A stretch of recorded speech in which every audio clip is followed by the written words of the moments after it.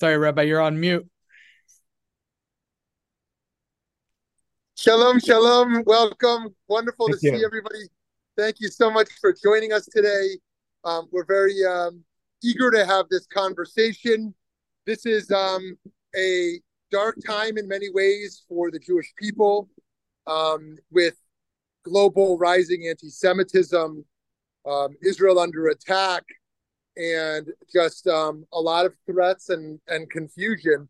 And we're eager to continue to learn together and to find joy in learning together and from each other and wrestling in the messy topics of our time. To not be afraid and look away, but be willing to really engage. And so we're thrilled today to continue to explore that none of these issues are monolithic or simplistic, and there's many different types of Jews. There's Jews who live in Israel. There's Jews who live in the diaspora. There's Ashkenazi Jews and Sephardi Jews. There's liberal Jews and conservative Jews.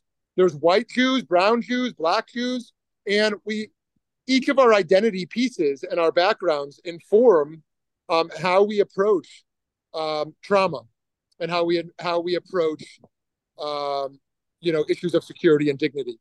And so, with that, we have two great speakers who are here with us today. We have David Kaufman, who is a New York Post columnist and news features editor, focusing on politics, business, and culture, along with authoring the book Pride: 50 Years of Parades and Protests.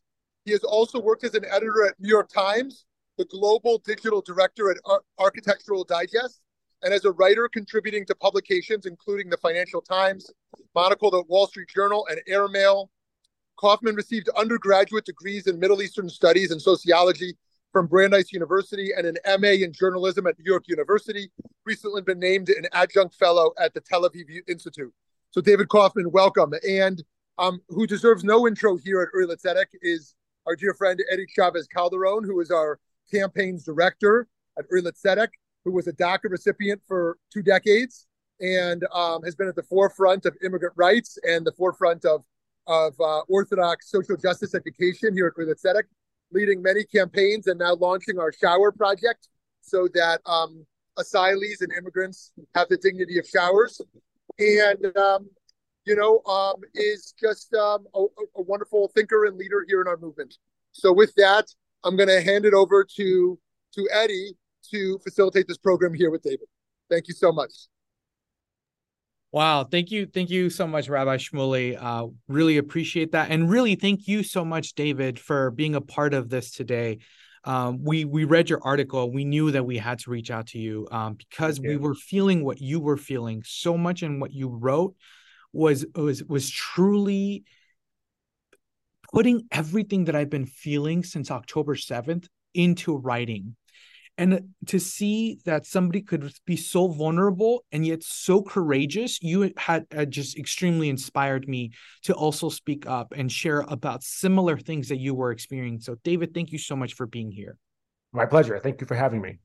Thank you. Thank you. So I wanted us to really have a conversation in depth here because the conversation and the narrative kind of seems to be taking over by different narratives and different conversations that are really being vocal and are truly overpowering voices like mine and yours who are saying, wait a minute, as people of color here, we have a unique complexity that is not being talked about. What is that unique complexity that you're coming into here with your identities and how you have seen the rise of anti-Semitism? Yeah, I mean, I think that the idea, the notion of Jews of color is a particularly vulnerable topic in this moment of extreme rising anti-Semitism and the demonization of Jews, the demonization of Israel, the demonization of Zionism. Jews and people of communities of color have both a joyful and tenuous history, both here in the U.S. and in Israel. There's a lot to celebrate, but there's also a lot to be critical of. And I think that it's very easy for the folks who, for lack of a better term, want to kill us and want to remove us from Israel and want to eradicate Israel, because this is really what we're talking about here. We're not talking about, people walking down Fifth Avenue with signs, or people protesting in Times Square or Trafalgar Square with signs. We're talking about people who have made it very clear that they support Hamas, they support what they've done, they support the wholesale the destruction and murder and slaughter and rape and beheading of Jewish people, and they're very, very much invested and excited about people doing that again. This is what they want. They want us dead, and they have a vast menu of dishes and treats in which to promote their ideology, their horrific ideology. And when it comes to Jews of color, it makes for a very easy target. Very easy target. There's, again, because of the fact that there has been a complicated history. You can point and say that Jews have done X to Black people, or Jews have done Y to Black people, or in Israel, Jews have the government's had a complicated and not necessarily wonderful history when it comes to Mizrahi Jews or Ethiopian Jews. We can go and point out all these things, and they're true. Not to mention the government of Israel has a complicated history with their own Arab minority, just like we have in the U.S. And these things are all true.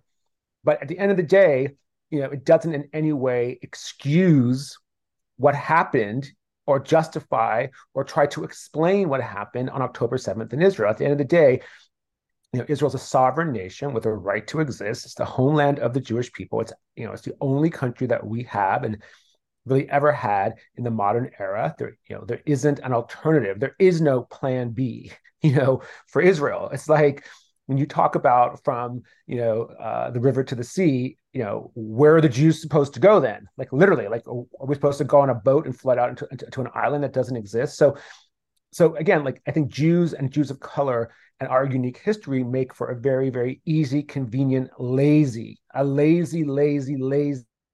target that the folks who want us dead keep on trying to hop upon again and again and again and again.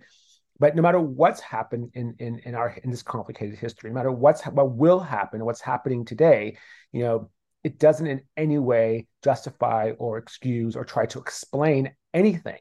In fact, my only response would be, so what? In the United States, we have 400, or North America, we have 500 years of colonial and post-colonial exploitation, murder, pillaging of people of color. But nobody would suggest that Canada or Canadians or Mexicans cross over the border and start shooting and murdering and raping and beheading and kidnapping Americans because of it.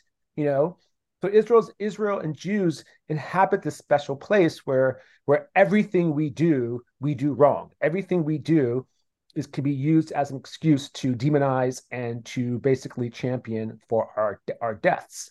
And again, like the Jews of color make for a very easy target in this narrative. And that's really how I feel, that we are used as a very, very easy scapegoat for histories of anti-Semitism, the current rise of anti-Semitism. And for me, I guess my point of view is simply that I'm not going to sign up for it. I'm not here for it. It'd be very easy for people to say, well, you should be joining on this sort of like Jews for Palestine brigade because you know what it's like to be an oppressed person. But I would actually flip that narrative around and say that as an oppressed person, who's somebody who's lived with racism his whole life and lived with discrimination, I have no fantasies about what people who hate people like me want to do to me. I don't live in some world where because I know that what it means to be a Black person, and I know what it means to also be a gay person, to live in a world where violence against people like me is very real and has been state sanctioned without consequence for centuries. I know very well that folks who hate Jews, if given the opportunity, as they were on October 7th, will kill us and will want us dead. Thank you so much. And I think that's a very, very clear point where I think we're fundamentally missing the mission here, where folks are siding with terrorism in what I think their equation of standing up for civil rights. They're failing to oversee that means the eradication of an entire group of people. And for folks who are are very clearly screaming a word that they have no idea about, using terminology like genocide and stuff. It seems very crazy to be able to start using terms of annihilation of a group of people and a state. It's always been something that has bothered me. And what continues to bother me as well, and maybe you can touch upon this, David, identifying as a queer Black man, we've seen that there's been a rise of queer organizations that have just been attacking and attacking what they're claiming to be attacking anti-Zionist and not attacking Jews. We're not going to attack the Jews. We're going to attack only anti-Zionist because Israel is pink washing. How does that make you feel as a queer Black man that has clearly advocated and clearly been educated in a lot of the advocacy that the queer community has done? Yeah, I mean, again, I think it just speaks to sort of a lack of imagination and a lack of intellect. And again, it goes back to this word of laziness. These folks who Jews for, Queers for Palestine and all the organizations that have sort of I call it movement mooching. When movements sort of glom onto each other, they mooch from each other. It's called movement mooching. All these movements that are sort of mooching from each other, movement mooching, as I like to call it, it just shows a real lack of original thinking and laziness on their part. At the end of the day, there is no organic reason. I'll rephrase that. Yes, people who have endured discrimination and know what it's like to be oppressed and to be to experience bigotry, obviously can, and in many ways should align with other folks who are experiencing that right now. But at the same time, that in no way justifies the total lack of intellect and critical thinking that we're seeing today. It doesn't take, as I wrote today on my, as I actually will write later on today on my Instagram page, I'm really tired of seeing, messages and protests by Queers for Palestine. I would actually like to see some queers in Palestine advocating for themselves. I would like to see some vocal, self-identified queers in Gaza calling for the liberation. I say that because I can say, unequivocally and without hesitation that we won't see them because they don't exist. There are no out queers in Gaza. I would venture to say there are also no out queers in the West Bank. I could be wrong there, but it's very unlikely. They don't exist, because if they did exist, that's not to say that queers don't exist. Of course they exist. They exist everywhere. Gay communities exist everywhere. We know that. There are gay men in Gaza living closeted, highly imperiled, highly risky gay lives. And if they were to reveal themselves, they would be killed, period. Or at the very least, suffer extreme violence against them. There's no room in that culture for vocal queerness. So I find it extremely curious that people who are totally invested in out and proud lived experience are essentially championing an organization that not only seeks to silence them, but unequivocally seeks to kill them. So why is this? Why are these people aligning themselves with groups who want to kill them? Well, I think at the end of the day, it's because fundamentally these organizations have nothing to stand upon. There's nothing there. We exist in a world today, 20 or 30 years into the cycle of identity politics and intersectionality, that has basically bamboozled those of us, has tricked, has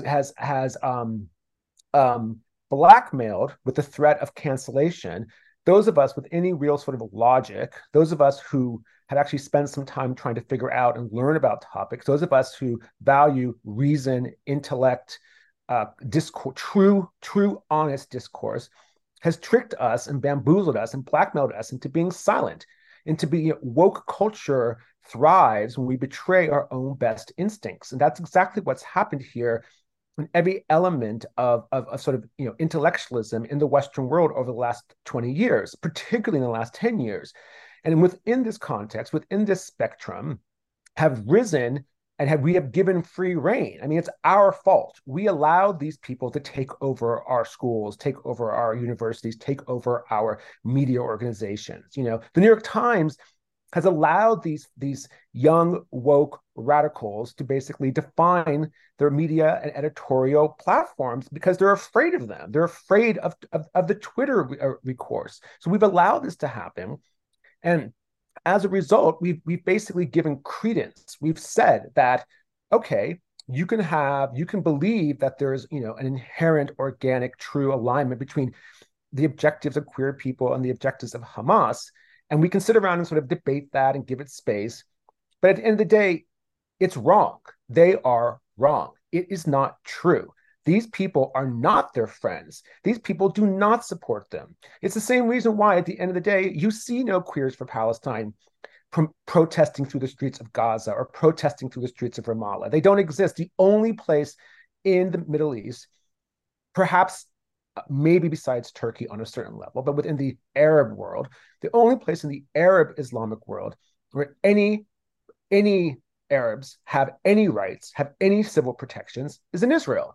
And I'm not saying that because Israel's so great to their Arab population. Israel has a lot of issues with the ways in which their own Arab citizens are treated. We all know that. I've spent a lot of time in Israel. I have no facade. I have no,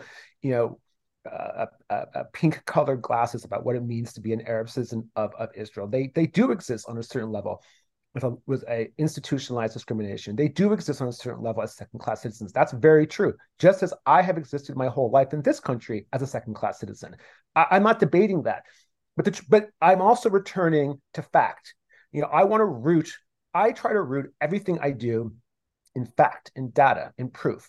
And the fact and the data and the proof confirm that the only place in the Middle East where these folks have any civil rights, have any protections, is in Israel. It's not surprising that there are so many young, not so many, but many. There are many examples of young, gay Arabs from the West Bank, from Palestinian areas, Palestinian-controlled areas, who fled to Israel for safety and security because they know that they have, somewhat have legalized state-sanctioned support. And this is not a small thing. I mean, at the end of the day, I've been seeing all of these people on Instagram saying, how can we criticize what's happening with queers in Gaza and queers in Palestine when our own queer people are being killed here in the U.S. and queer people are experiencing discrimination in the U.S. and transgender people are being killed in the U.S.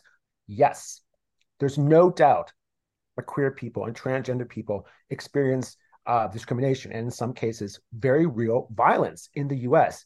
But there's a vast difference between what that looks like in the United States and what that looks like in the context of, say, Gaza and the West Bank. In the United States, if, God forbid, I was attacked for being a gay man or my children were attacked for having a gay father, we have a very robust police force that would hunt these people down, arrest them, prosecute them, and slap them with hate crime charges. And those hate crime charges would result in a much larger sentence, a much more serious sentence behind bars than if it were just a plain old assault or some sort of attack.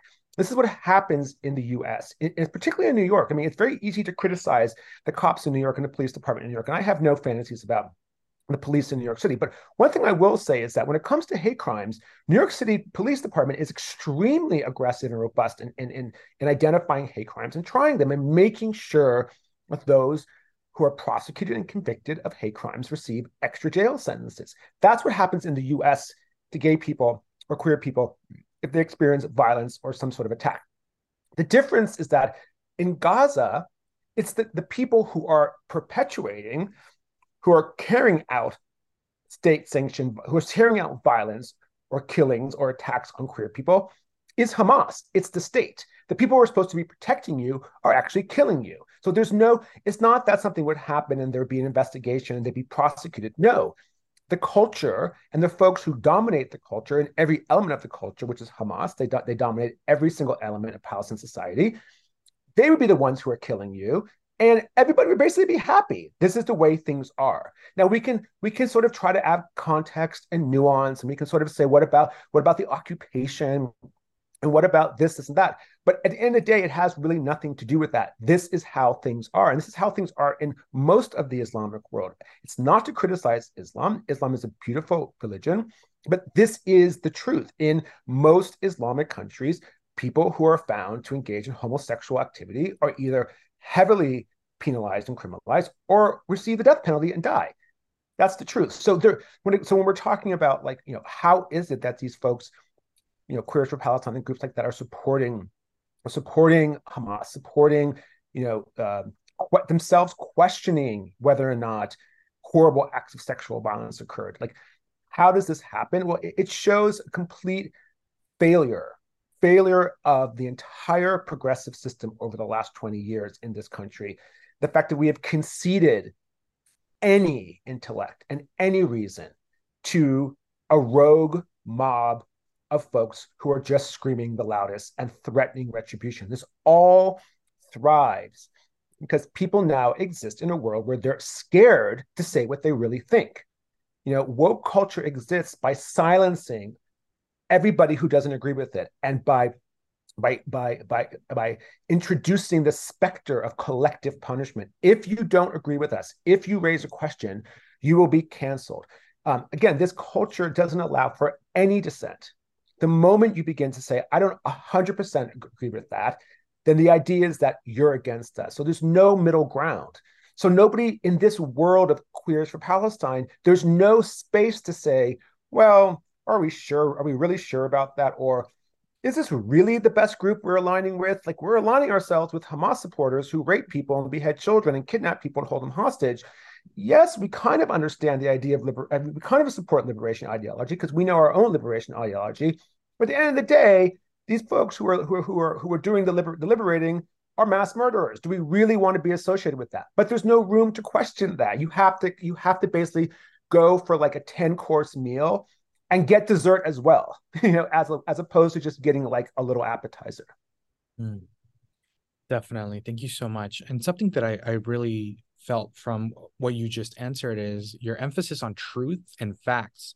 As a journalist, how do you feel seeing other major agencies, and I think you mentioned the New York Times, really pushing a lot of things that are so questionable? I mean, for goodness sakes, the rise of anti-Semitism that was caused from the failure to acknowledge the truth behind a hospital bombing was just incredible. How do you feel as a journalist seeing that continue to happen?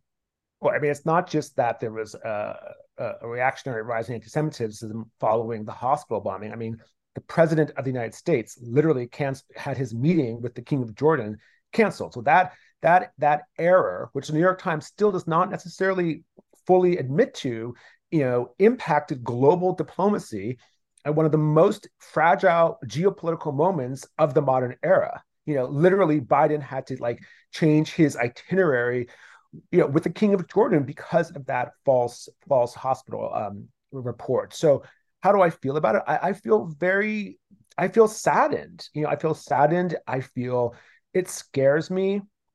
It concerns me. It frustrates me and makes me angry. But it's not. I mean, the New York Times is an easy target, and at the end of the day, folks who are pro-Arab and pro-Palestinian, they occupied the New York Times last week, claiming that the New York Times is pro-Israel. So they could just as much have their own beefs with the situation as we have in us saying that the New York Times is incredibly complicit in supporting, the pro-Hamas. And but it's also all of these sort of publications who are being quiet, who have said nothing. I mean, I look at my former employer, Condé Nast, which is the publisher of Vogue and Vanity Fair and GQ, and the place I used to work, Architectural Digest. And as I've written before, I wrote in the Telegraph a couple of weeks ago, when I think about, during Black Lives Matter and during issues around trans issues and Stop Asian Hate, and the eruption of support for these movements. I mean, Vogue put Breonna Taylor on the cover of their magazine, a couple of years ago, as basically penance for, the editor-in-chief had basically silencing and just not allowing, alternative voices of color. So, it's like they went to the DEI store and bought everything at one time and sort of just threw it all on the stove to see what happened.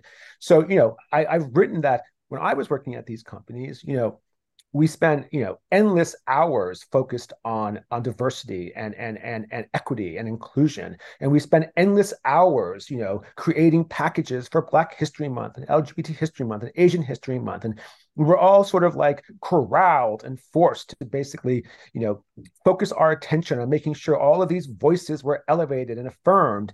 And then now we have an actual, not that these communities didn't have very valid issues. Obviously, Black Lives Matter and the real crisis in police brutality around Black men. As a Black man, I said that myself, needed to be acknowledged, and the ongoing injustice that Black people face in this country, and the disproportionate threat that we face from the police system and from the penal system. I mean, I don't walk around in any way in this world thinking that the police won't choose to shoot me over a white guy. I get that. I would never question that. I know that as a core truth.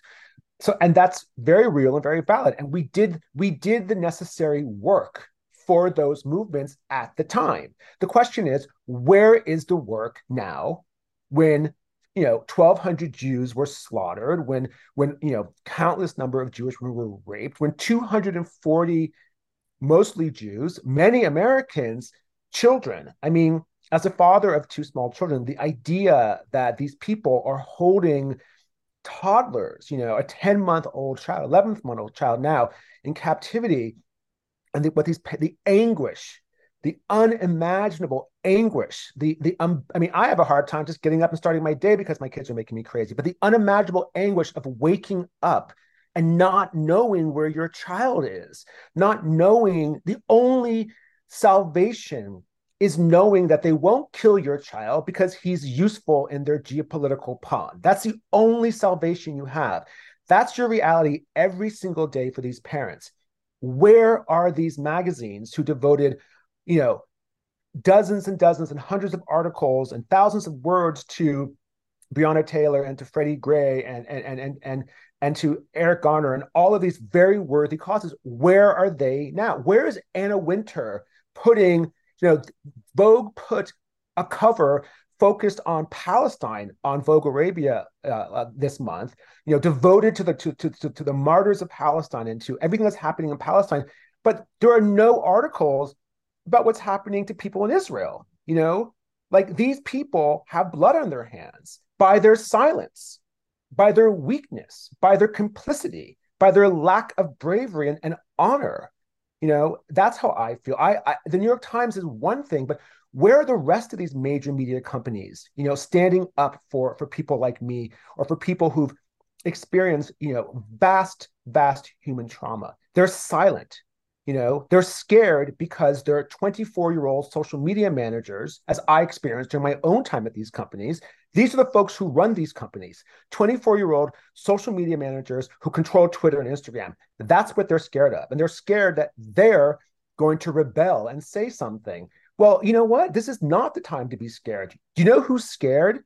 The 80-year-old Holocaust survivor stuck in a tunnel in Gaza. She's scared. Do you know who's scared? The parents of toddlers trapped and held captive by murderous men. They're scared. This is not the time for fear. This is a time for leadership. And what's really frustrating to me is the total lack of leadership by these companies who stand silent, even though they were there for every single other social justice movement of the past 5 years, of the past half decade, the past decade.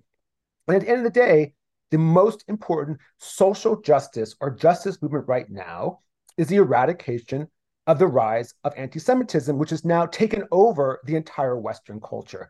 We saw it in France yesterday. 100,000 people came out into the streets. We know it's possible, it's there, but there's this complicitness, this silence by impotent, weak leaders and culture makers who are supposed to be standing up and have chosen to sit by the sidelines. And that's what disappoints me most. We know what to expect from the New York Times, and luckily we have other publications to counter that. And again, in the New York Times defense, they have done a decent amount of articles about what's happening in Israel right now. The New York Times has the resources and the expertise that when they do them very well. And those articles are there. So I'm not, New York Times is a problem, but I think they're a bit of an easy target just because they're so important. And we also have the Wall Street Journal. We have other publications to sort of counter that. My question is more about the folks who have chosen to remain silent, who are standing there filled with Jews, run by Jews, owned by Jews, who are sitting there and quiet. They have blood on their hands right now. Definitely. And as you said, you had partnership with a lot of these places. As an organization, we've had partnership with so many other progressive organizations. How do we walk into a space now after seeing a lot of communities side? We don't walk into a space. We make our own spaces. We don't. We say, the money bag is closed. The support is closed. You folks have failed. You've failed us. Not only have you failed, but your silence has been complicit in mob violence. Your silence has been complicit in the death of a 70-year-old man in Los Angeles, Paul Kessler, who was killed for protesting peacefully for Israel. We don't walk into there. We say we're done with you. Or if you want us to walk in, you walk to us. You show how you're going to restore and fix this travesty, this huge grievance. It's not up to us to fix this problem. It's up to them to fix this problem. They made this problem.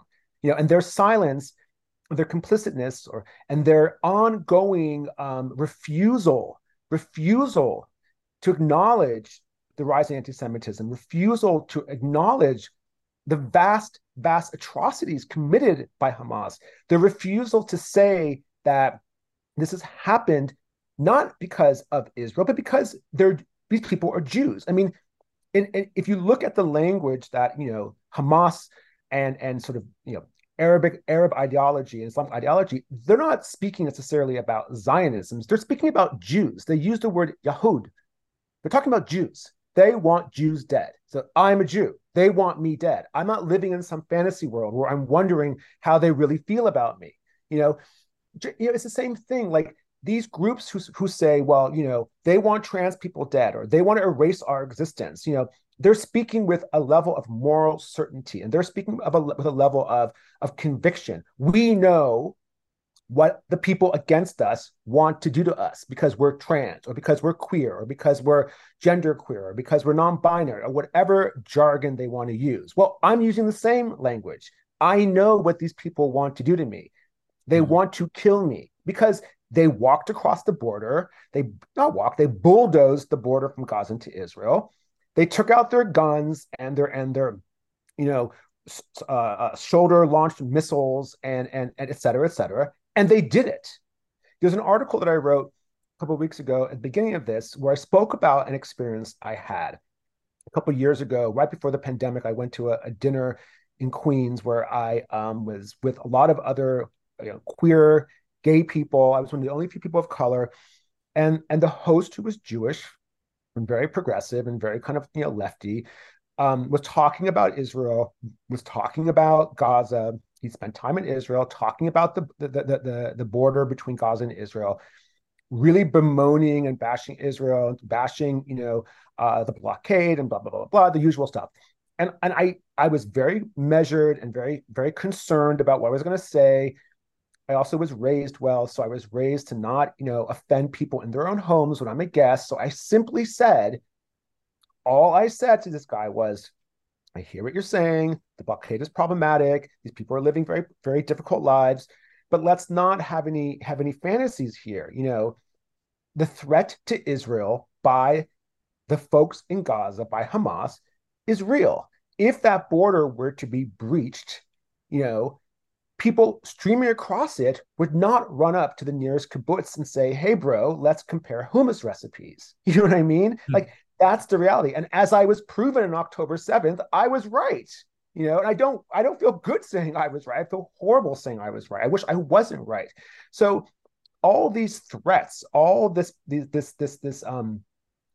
fear by Israelis about what would happen if Hamas ever got the chance to, engage with them. Well, those fears were very real. In fact, I think that at the end of the day, what happened on October 7th so vastly exceeded our worst nightmares. I mean, it was so much worse than we ever could have imagined. I've spent a lot of time in Israel, and like I've been through 2 wars in Israel. It was nothing like this, you know. Yeah, God forbid, like one person was kidnapped, maybe 4 people were kidnapped. You know, somebody was shot. Horrible, horrible tragedies for those people and their families. But the we always had this fear about what the Arabs would do if they could come do it to us, and it was it was vastly worse than our worst nightmare. Oh, horrific. Even thinking about what would happen, and unfortunately, just like you said, you were crudely proven right, and that hurts. That really hurts. What do you see is an issue that is the most alarming right now in communities that have been in places of justice, both in queer spaces, both in Black advocacy spaces? Because as a migrant and as a person that's been in for years fighting for migrant rights and in the undocumented community, I see that there has just been an alarming amount of justification. And that is one thing that really, really alarms me, that any means necessary Mm-hmm. includes atrocious acts of violence and sexual violence. Mm-hmm. What is something that you're saying that truly alarms you? I mean, what really alarms me is 2 things. One, that there is within these sort of groups, there is zero space. There's zero space for any sort of reason. Like there's almost at a point where there's absolutely no point in trying to reason with these people. There's no point in trying to educate these people. There's no point in trying to inform these people that Jewish lives matter, that what Hamas did was a horrific atrocity, that children are being held captive and kidnapped. There's no point. There's zero space within these groups' ideology for any sort of reason or critique or concession.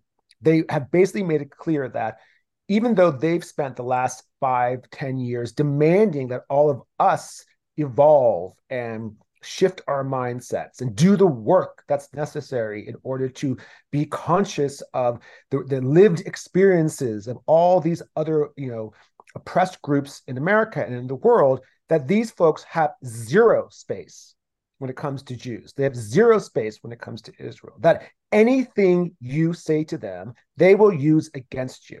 Anything you say to them, they will turn it around and they will say, well, this proves my point. There's no room or reason. And what's difficult is that, I like to say that, like, when it comes to talking about Israel and Palestine and Arab issues, that this whole topic, it's a conversation before October 7th that I didn't really have very often with people, because as was proven at this dinner party I went to a couple of years ago in Queens, this is not a topic for amateurs. People need to know what they're talking about, and they don't have to necessarily agree with me. They don't need to agree with what I'm talking about, but they need to know what they're talking about. Mm-hmm. And folks don't know what they're talking about. Again, what else makes me so alarmed? What makes me so alarmed is that the folks who are basically there against us, who are spewing endless hours of anti-Jewish and anti-Zionist propaganda, have no idea what they're talking about. They are self-appointed spokespeople for an ideology which number one, most of them have no logical affinity for. No, there's like, why is some Black queer lesbian educating the world about Hamas? You know what I mean? Like, who is she to be? When did she get a PhD in geopolitical history and modern Middle Eastern politics? You know what I mean? Like, why are these people? Why have they decided? Why have we allowed them to become experts in a topic and educate the world that they know nothing about? And the earnestness, the sense of self-entitlement and self-conviction in which they spew their garbage, with zero level and zero room for critique. This is what really concerns me. We have this generation of people, of young people, who basically assume, because they feel a certain way about a topic with vast geopolitical implications, vast transhistorical implications that go way beyond me or them, but speak to thousands of years of history and millions of people, topics that today have impact on people's lives. That these folks are speaking in a way, it's the first generation ever we've seen where there is no room for reason.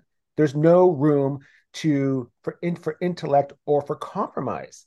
Anything you say, they will use against you. So where do you go from that? How do you have dialogue with people who won't have dialogue?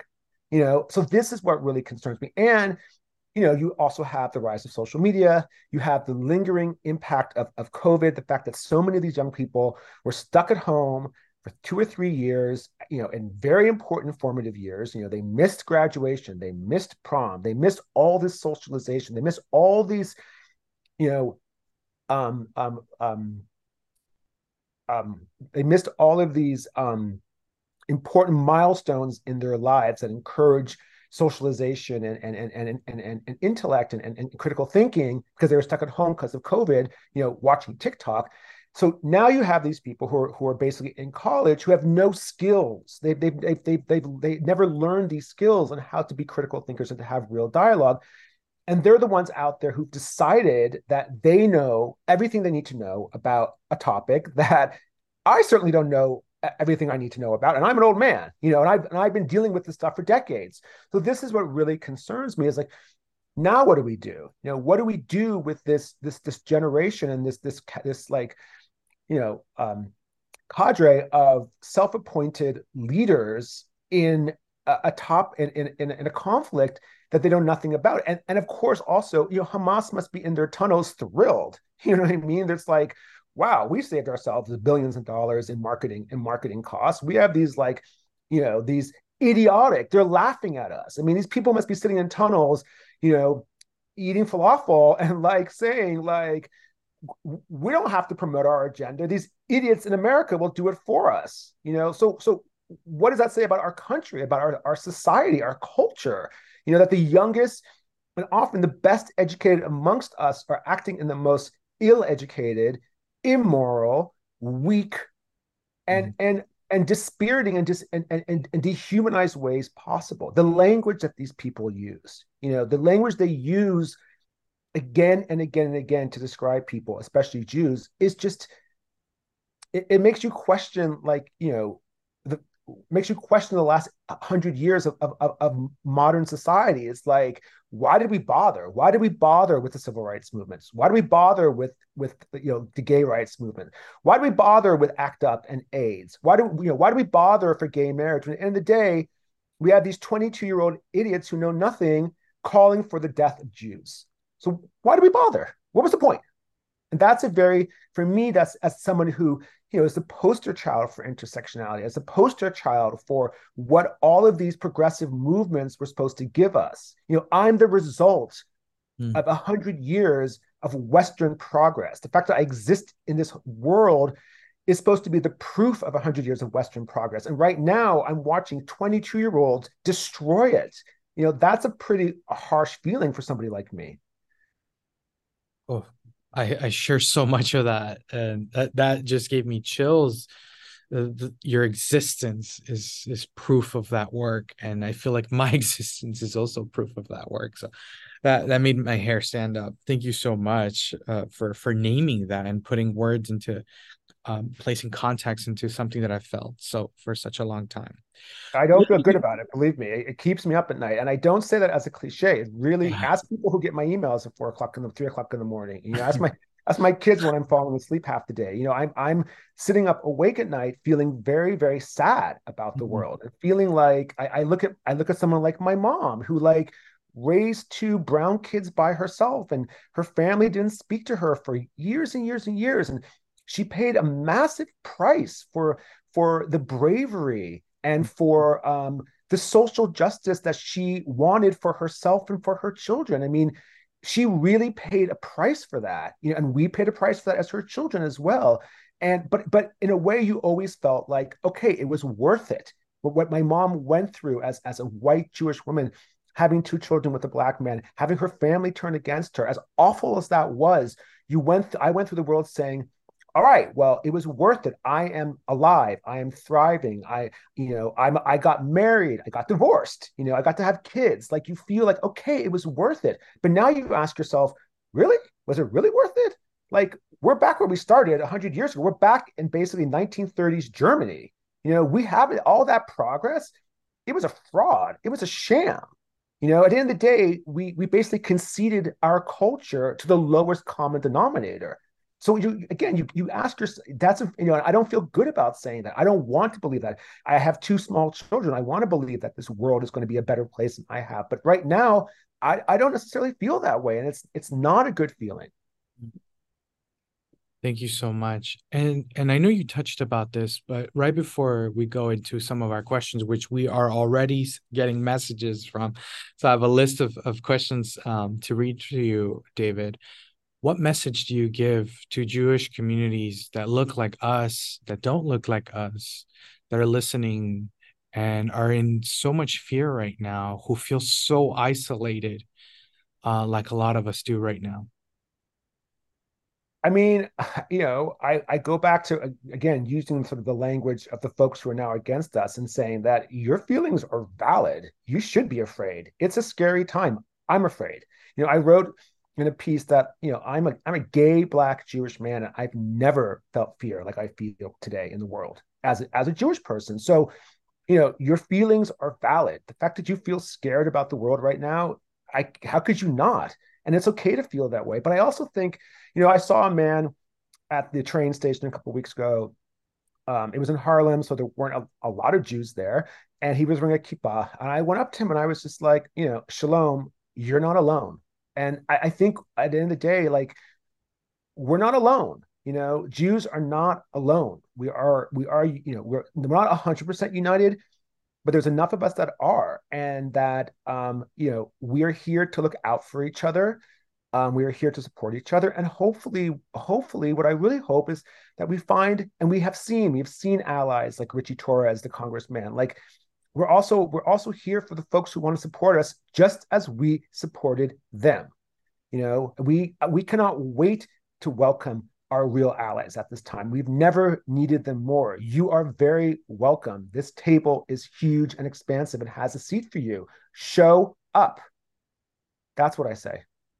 Wow. Thank you so much for that, David. I'm going to open up to a couple of the questions we've been receiving, both on our social media and privately here on the live Zoom, to be able to share some of what a lot of folks are feeling right now.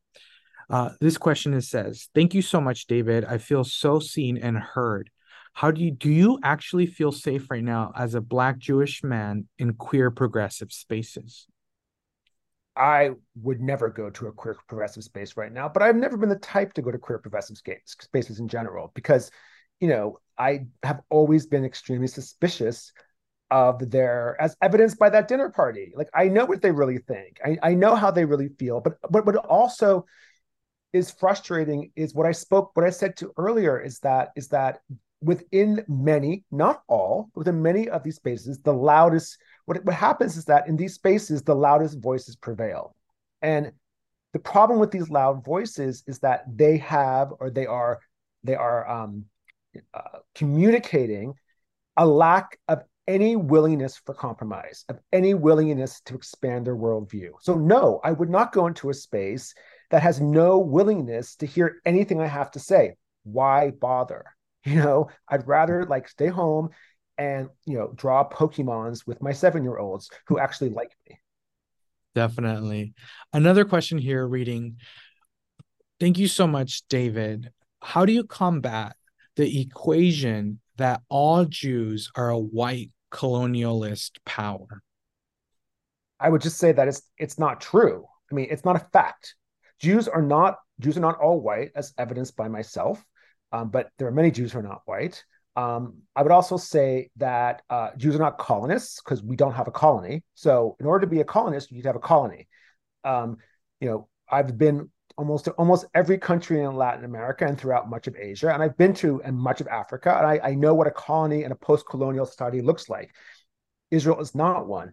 But I would also say a very simple fact, like, you're not going to convince these people who throw around useless jargon like that. they're not going to be convinced otherwise. What I would simply say is, you know, you're wrong, but even if you are so committed with your belief that you refuse to listen to me, it still doesn't justify and it doesn't erase the horrors of what Hamas did on October 7th and the ongoing war that Hamas is waging against Israel right now. One thing we keep on forgetting is that it's not just that Israel's at war with Hamas in Gaza. Hamas in Gaza is at war with Israel, sending over hundreds of rockets every single day and killing Israelis. So no matter what you say about colonial or post-colonial or white, whatever, it doesn't in any way justify or make okay what happened on October 7th and is still happening every single day. Thank you so much. I have one more question that I'm going to go ahead and answer that I think we have time for.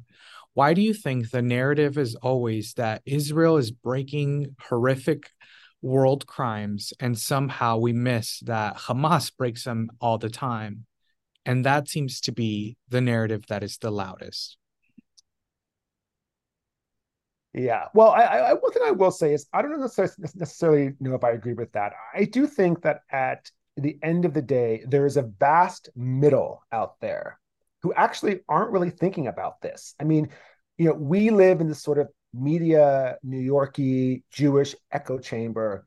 And within this echo chamber, because we're highly sensitive to criticism, justifiably, of course, and we're highly sensitive to the way in which this has become very, very politicized and partial and zero sum, that we're very much focused on what is the loudest narrative being screamed and what's being drowned out. And again, and at least from my perspective, the loudest narrative is what you just said, that Israel's accused of all these vast crimes.